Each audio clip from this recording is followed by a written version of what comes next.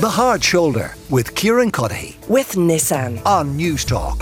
There have been a lot of celebrations in Sinn Fein over the past couple of days after their success in the council elections in Northern Ireland. They've upped their representation by 39 over the weekend, making them now the biggest party at national and local level. The question, of course, is what's that down to and why the move away from unionism?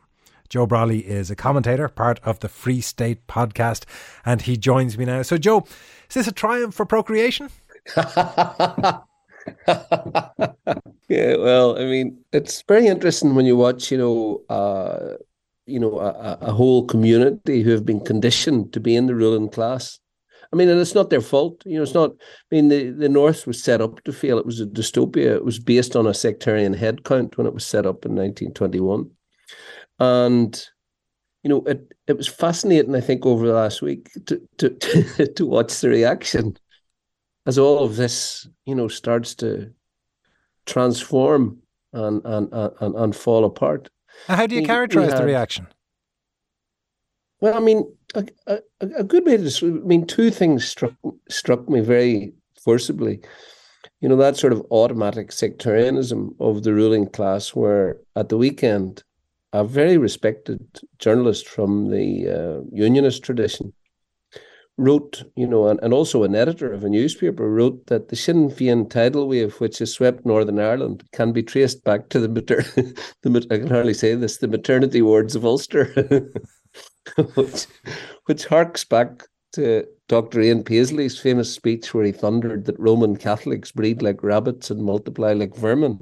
And, this...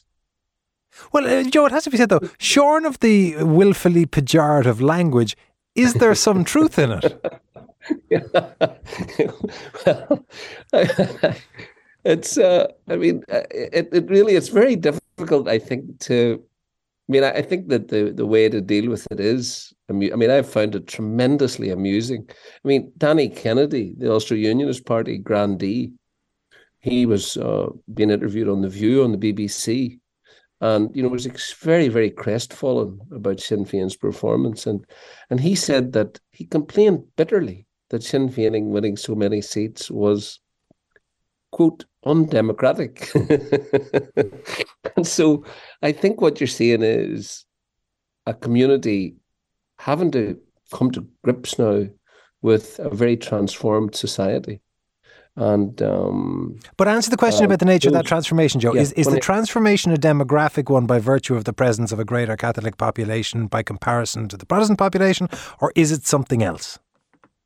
Well, I think that demographics don't account for it alone.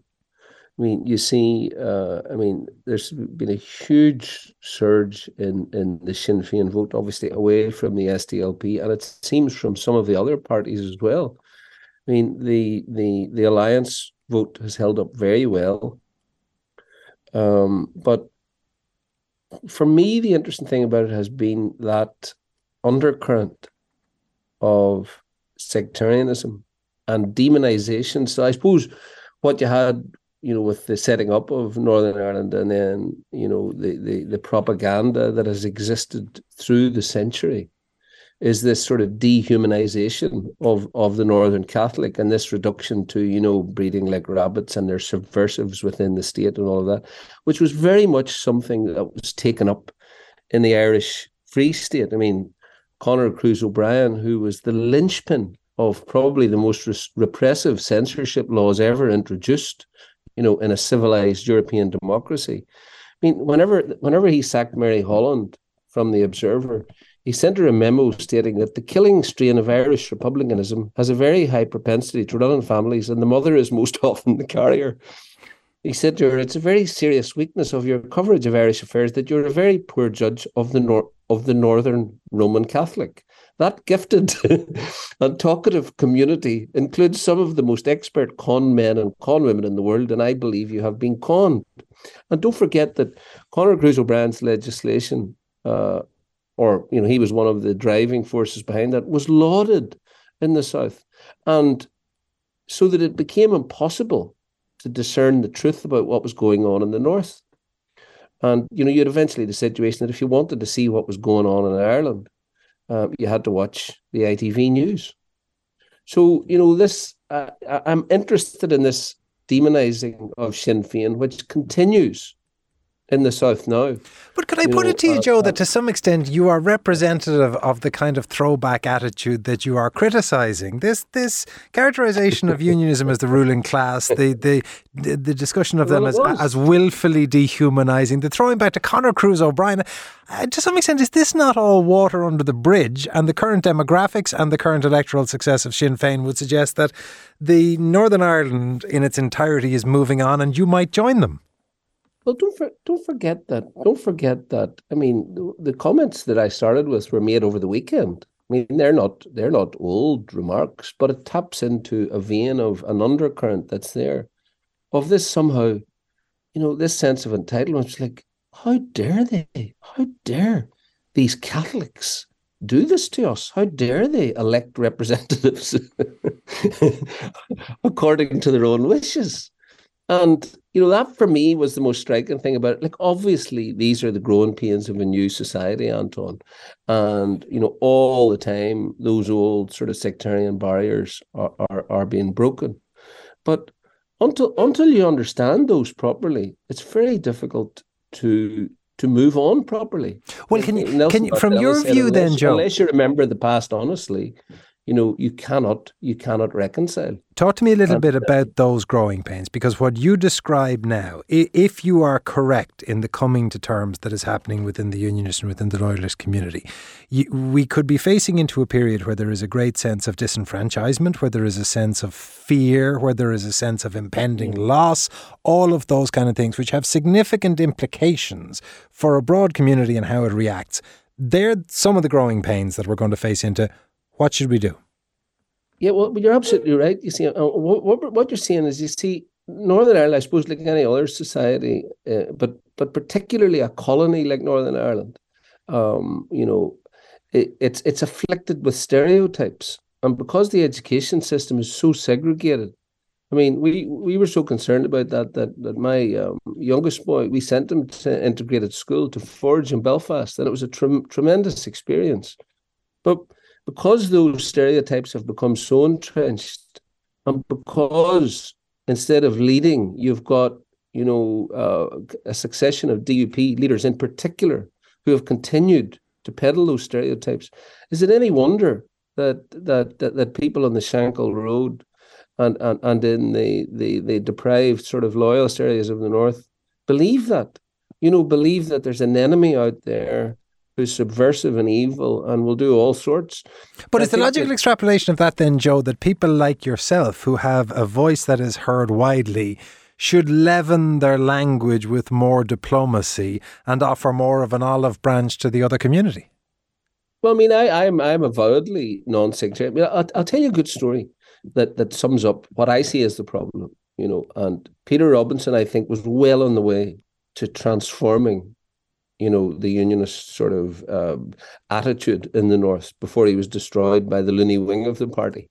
But I mean, I did a talk with Gregory Campbell at the Belfast Festival some years ago, and West Belfast Festival, and it was a very animated, very enjoyable, humorous sort of debate, And when we were having tea during the interval, Gregory said to me, he said, I wish that the Unionist people would have the confidence of your community, in reference to how sort of open and refreshing the exchanges had been from the floor to Gregory.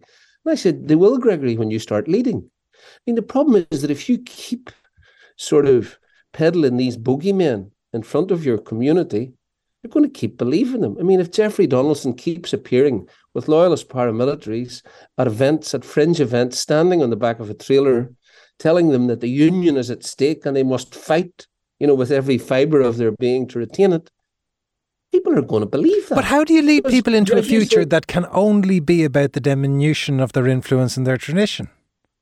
Well, I mean, all the future is going to be about is about equality. That's all it's going to be about. I mean, like, the point is this, that you're now in a situation where the DUP are refusing to engage at all in politics. I mean, they are simply refusing to engage.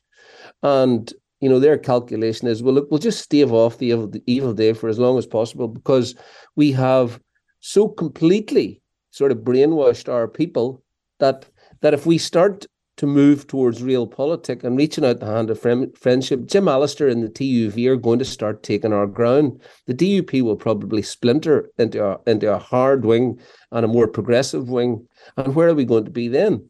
So, I mean, essentially what the DUP have done is they've just said, well, look, we'll just sit on whatever electoral success we have. We appreciate it starting to dwindle, but it's only a slow dwindle. And I mean, well, tell you what then, Joe, because with Brexit, that somehow Brexit would miraculously restore the supremacy that has been at the heart of their thinking. And like the bottom line, Anton, is this: the huge factor in what the DUP have done is that they simply could not countenance serving under Michelle O'Neill, being subservient. It was fine when Ian Paisley was the big guy and Martin McGuinness was happy to be his lieutenant. It was fine all along up on the last sort of 3-4 years, and now it's not fine. Indeed, but now hang on for a minute, Joe. We can do it. No, but hang on for a second. We can reanalyse all of the various different strands of a Gordian knot until the cows come home, to really butcher two metaphors. If, and I hate to do it to you, but if you were advising the DUP, how do you cut through that knot now? What's the ultimate solution that brings us to the sunny uplands? Well, you see, you just have to be courageous. You just have to lead so that people see that you're leading and moving somewhere. So, for example, the reason that Sinn Fein are absolutely dominant, and this is a pattern north and south, is because they're leading. I mean, we see that Sinn Fein and procreating, Joe. Don't forget the procreation. Aye, happy rabbits, very happy rabbits. But that they attend the coronation, they do things that they have sworn they would never do before. They constantly sort of reach out the hand of friendship. And sooner or later it will be taken. I mean, I think we have a problem at the moment, which is that Sir Geoffrey Donaldson is simply afraid. Don't forget that Sir Geoffrey was the one who abandoned Lord Trimble during the Good Friday Agreement talks. Okay, well, this is yet another strand of the knot. So unfortunately, time won't allow me. But it's not, Anton. The point about it is that quickly, I don't think Sir Geoffrey has the courage to see it through and to say, look, to take on the right wing, to take on the embittered sort of side of loyalism and say, look, lads, let's do business here. Let's move towards a modern pluralist society. Joe, always a pleasure. Undoubtedly, there will be a lot of text. 53106 if you want to get in touch with any reaction, or 087 1400 106. Thanks, Joe. My pleasure.